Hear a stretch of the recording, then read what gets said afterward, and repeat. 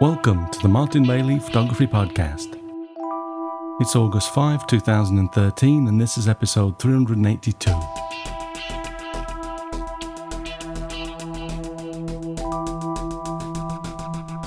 Today I discuss the topic of influence and affinity with regards to who influences me, who I feel an affinity with, and how I feel these things fit into our photography. This is in response to a suggestion from long-time listener Morton Goldberg, so thanks very much for this, Morton. First, let me read out Morton's email so that you can see where I'm coming from with this. I recall when you were interviewed on Photo Focus, you said, concerning other photographers that might have influenced you, I'm not conscious of having been influenced by anyone as such, but I look at a lot of photography. Would you consider doing a podcast discussing the photographers whose work you look at regularly these days? I would like to know who these people are because I think I would have an affinity for their work as I do for yours, and so would enjoy looking at it too. For example, this request was prompted by looking at Michael Kenner's work. I see a fairly strong affinity between his work and yours, and so I'm curious to know if he's one of the photographers whose work you look at. Well, thanks very much for the mail and suggestion, as well as your kind words about my work. Michael Kenner is indeed one of the photographers whose work I follow, and I'm honoured and humbled that you think that there's an affinity between mine and his work. Morton presented a firm distinction between the word influence and affinity, which I'd like to explore a little first. In our mail communication following Morton's initial suggestion, I mentioned that I would never try to imitate Kenner's work, but having looked at so much of it, there's no doubt that I've been influenced by his work. I'm a firm believer that as visually creative people, we draw on a database, a mental database of images as we shoot. These are often images that we've seen in the past and find pleasing, which in some cases may well be the affinity that Morton raises. If something clicks with us, that's an affinity. If our work has a similarity to the work we find pleasing, that's an affinity. We don't necessarily have to have been influenced by the photographer whose work we're viewing. We might be viewing that work for the first time. But if we spend a lot of time looking at work with which we feel an affinity, it will be difficult for it not to influence us in some way. The database that we pull from as we shoot is full of work that we've seen in the past. Sometimes this can lead us in the wrong direction. We've seen something that we find interesting, but we don't necessarily have an affinity with it. And if we then use that visual clue to create our own photograph, more often than not, we don't end up liking that work. It seems like a good idea at the time, but never really works for us. Others might think it's great, which can compound the problem, but it's your art. You have to be happy with what you're creating, unless you're working for someone else, of course, and then you sometimes have to make exceptions. But that aside, pleasing yourself should be the most important thing to work towards. I think it's fine to be influenced by others' work that we truly feel an affinity with, because that affinity comes from within you. As you shoot more, though, you create more of your own images that you find appealing. And we continue to throw these images into our database of reference images too. Over time, the ratio of internal influence starts to outweigh our external influences, and that's when we start to really create our own work and develop our own style. Assuming that you only post work that you personally like online, or however you disseminate your work, people viewing your work might also start to appreciate your style. I remember a number of years ago when people started to say that they could tell a certain image was my work before they even looked to see whose it was. I was over the moon when I first heard this and knew that I'd finally started to create work that other people might also be able to feel an affinity with. Without something of a consistent style, I don't think that can happen. This doesn't mean that you cannot continue to experiment. Quite the opposite. Photography has never been about a goal. It's the journey that enriches us and continues to build our style, and hopefully also our character. I have been changed by my experiences over the years, for the better I hope, but I certainly don't want to stop here. Anyway, that's my thinking behind influence and affinity. Now let's look at some of the people whose work I respect and how they've influenced me. I should also note that, of course, Ansel Adams is a given. I don't think anyone can spend much time looking at landscape work without being influenced by Adams, but, because of that, I'm not going to be cheesy and include him here. Let's start with someone a little closer to home. I spent time with David Duchemin here in Japan on the second of my 2 Winter Wonderland tours in February this year.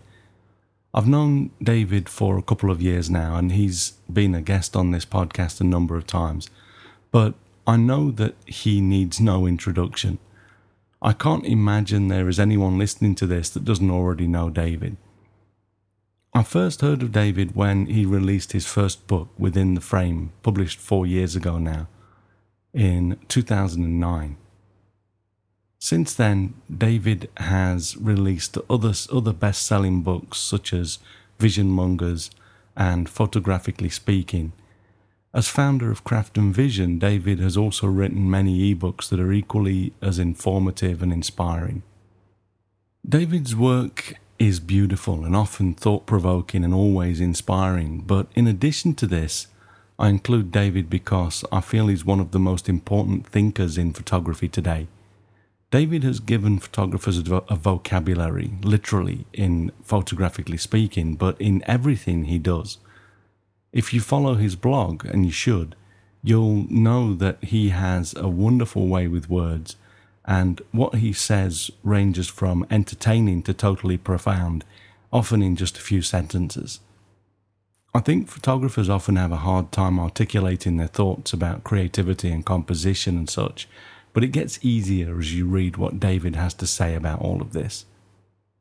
That's not to say that he's not an incredible photographer, of course. David's work can draw you in a way that few other photographers are able to do. The respect that he has for his subjects comes across in every frame, and his understanding of composition, light and form makes his work some of the best of our era, in my opinion. I'm proud to know David personally and to be able to work with him with Craft and Vision publications and on my tours from time to time. Next up is Zach Arias. I'm sure you know Zach's work too, and you probably don't see any similarity in our work. And that's because, apart from the small amount of studio work that I do, there is no similarity. But that doesn't mean that I can't appreciate his work. More so, though, it's his character and work ethic that has influenced me the most. Again, his work is beautiful, and I never get tired of looking at it, but the affinity I feel here is for Zach himself over his work. He has an incredible sense of humour, and he's not afraid to say what he thinks. Even when others would usually hide behind their political correctness or fear of ridicule, Zach just says it. And he's done the rounds. He's been down so far that most people wouldn't be able to get back up again. But he did, and he's making a go of it. Perhaps one of the coolest things about Zach Arias, though, is that he in no way thinks he's made it as such. He's quickly become one of the most well-known photographers of our time, yet he still thinks that his photography sucks. And this humbleness is so important in our advancement as photographers.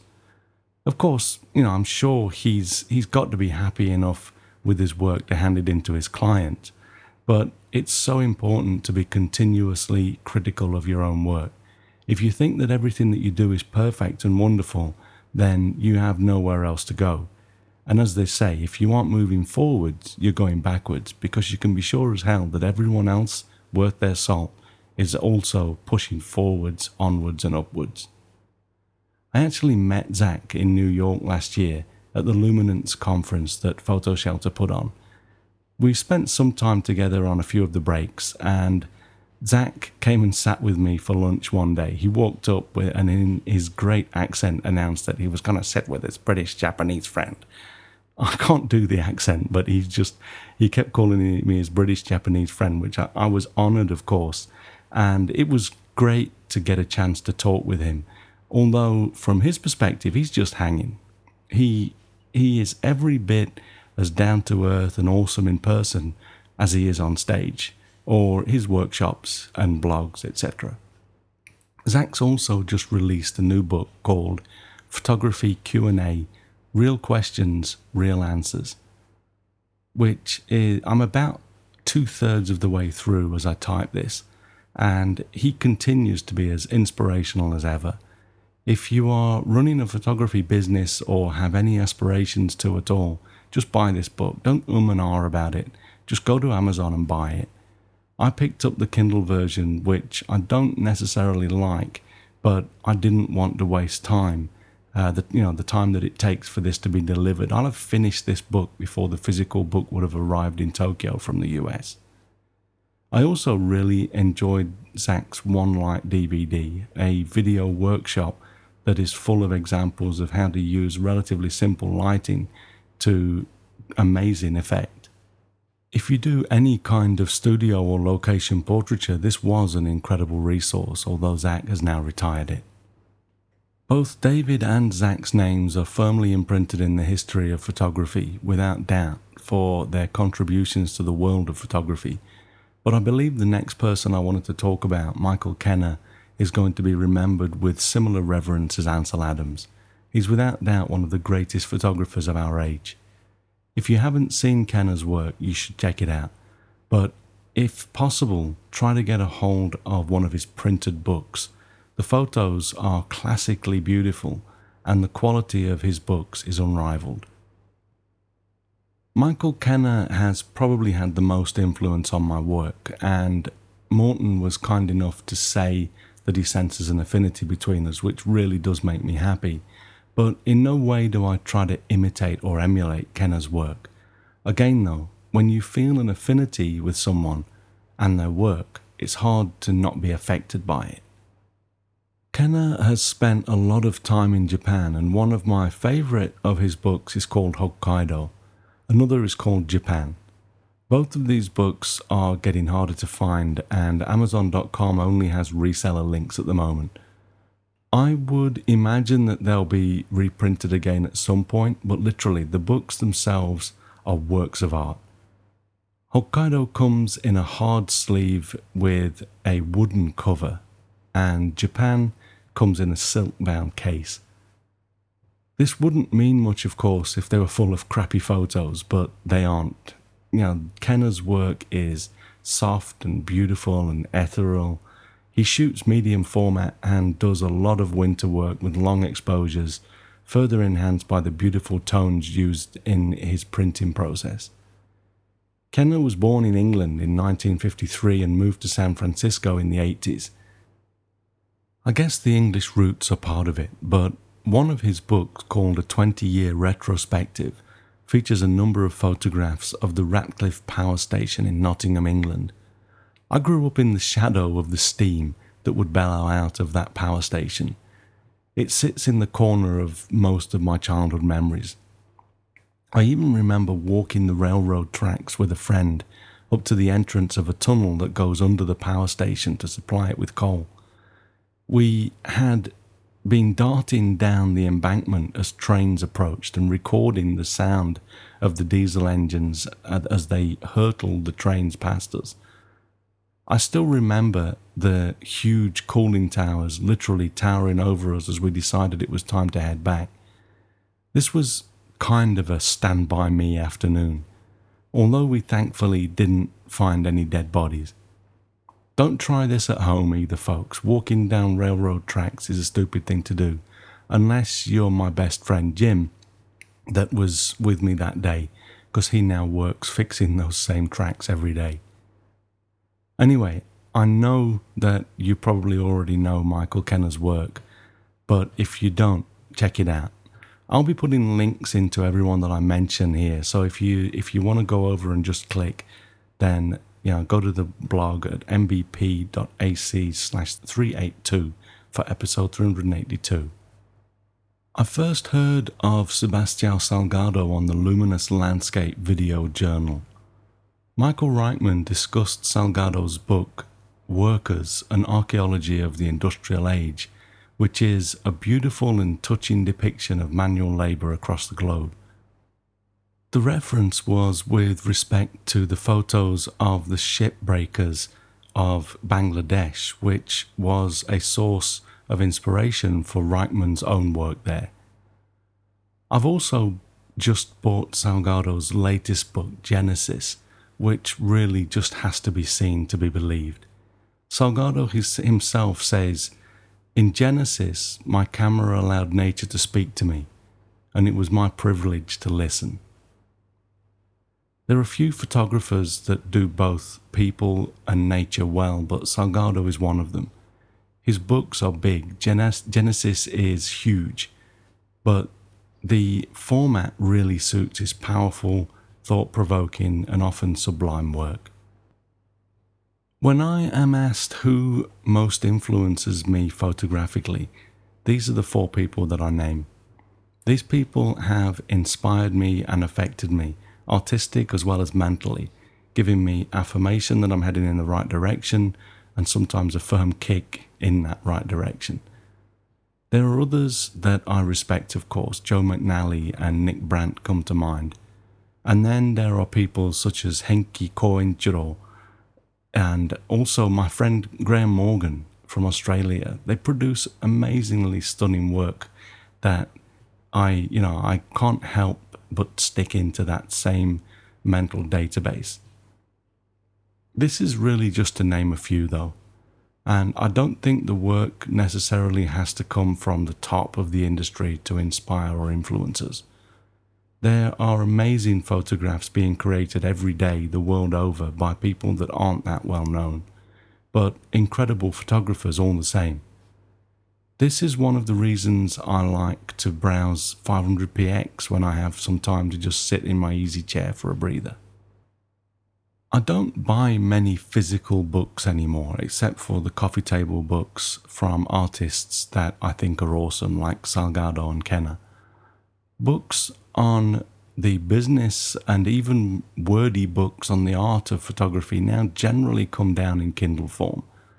I literally hate Kindle books for their layout, but they save trees and don't collect dust on my bookshelf once I've read them. I read them on my iPad, and I also find myself reading them on the iPhone when I'm sitting on a train, for example, or when I'm traveling light. I love the whisper sync function where they automatically take me to the page that I was last reading on another device. Hell, some of these books now also they'll sync between a Kindle textbook and the Audible audiobook counterpart. Isn't that cool? Anyway, before I get too far off track, this is it. These are the sort of people that influence me and with whom I feel an affinity. I don't think it's a bad thing to imitate the work of someone that you respect when you are first starting out. It's part of the process, but that's where it should stay. There are scores of plastic Kenners out there that shoot work as stunning, if not sometimes better than Kenner himself, but he's already done that. A former boss of mine here in Japan, another person for whom I have truckloads of respect and who changed my life in many ways, used to tell the story of Columbus's egg. Someone apparently mocked Columbus, saying that finding the Americas was no big deal. He challenged them to stand an egg on its end, and when no one could, he tapped the end of the egg on the table, flattening the tip so that it would stand up. It isn't known for sure if this is a true story, but the point is, everything seems easy once you've done it or know how to do it. But Columbus, of course, will remain in the history books as the person that found the Americas. The point in relationship to photography, of course, is however good you get at shooting like Michael Kenner, you're never going to overtake the original master. Use this stuff as a springboard to something else. Create your own style, And don't be afraid to let that style change and evolve over time either. Nothing has to be set in stone. I want to finish today with a bit of housekeeping. I've finally made the time to set up a credit card merchant account, as I know that some people have had problems paying for my prints and photography tours via PayPal. The PayPal option's still there, but over this last couple of weeks I've sorted this out and I've now moved the 2014 Snow Monkeys and Hokkaido Winter Wonderland tour page over to the main website at martinbaileyphotography.com and have now set up that credit card payment system for the bookings and the balance payment. So what I wanted to mention is, if you have been interested in joining the 2014 tours but the payment system was getting in the way, as I know it sometimes does, this should remove that pain point for you. We've also added a selection of images that make great fine art prints to a new shop area that is now linked at the top page at martinbaileyphotography.com. This can also be paid for with credit card now without leaving the site, and to celebrate getting this implemented, I've created a coupon to give you a 30% discount on any print currently available. The coupon, as you might have guessed, is MBP30, MBP30, and this will be active until Saturday, August 17, 2013. I've made this quite short because I'm leaving for my Iceland tour on August 24, and I wanted to give myself time to fulfill any orders that might come in before I leave. Just enter the coupon MBP30 when you check out for that 30% discount. This is only good for print purchases as well, and won't work for the tour reservation. So if on the very slim chance that you were trying to pay for both, please process that as two separate payments. Anyway, thanks very much to Morten Goldberg for the suggestion for today's podcast, and thanks very much to you for listening. Remember that you can find me on Google Plus and Twitter, etc., and links to everything that I'm up to are at martinbaileyphotography.com, so do drop by and take a look. I'll be back next week with another episode, but in the meantime, you take care and have a great week, whatever you're doing. Bye bye.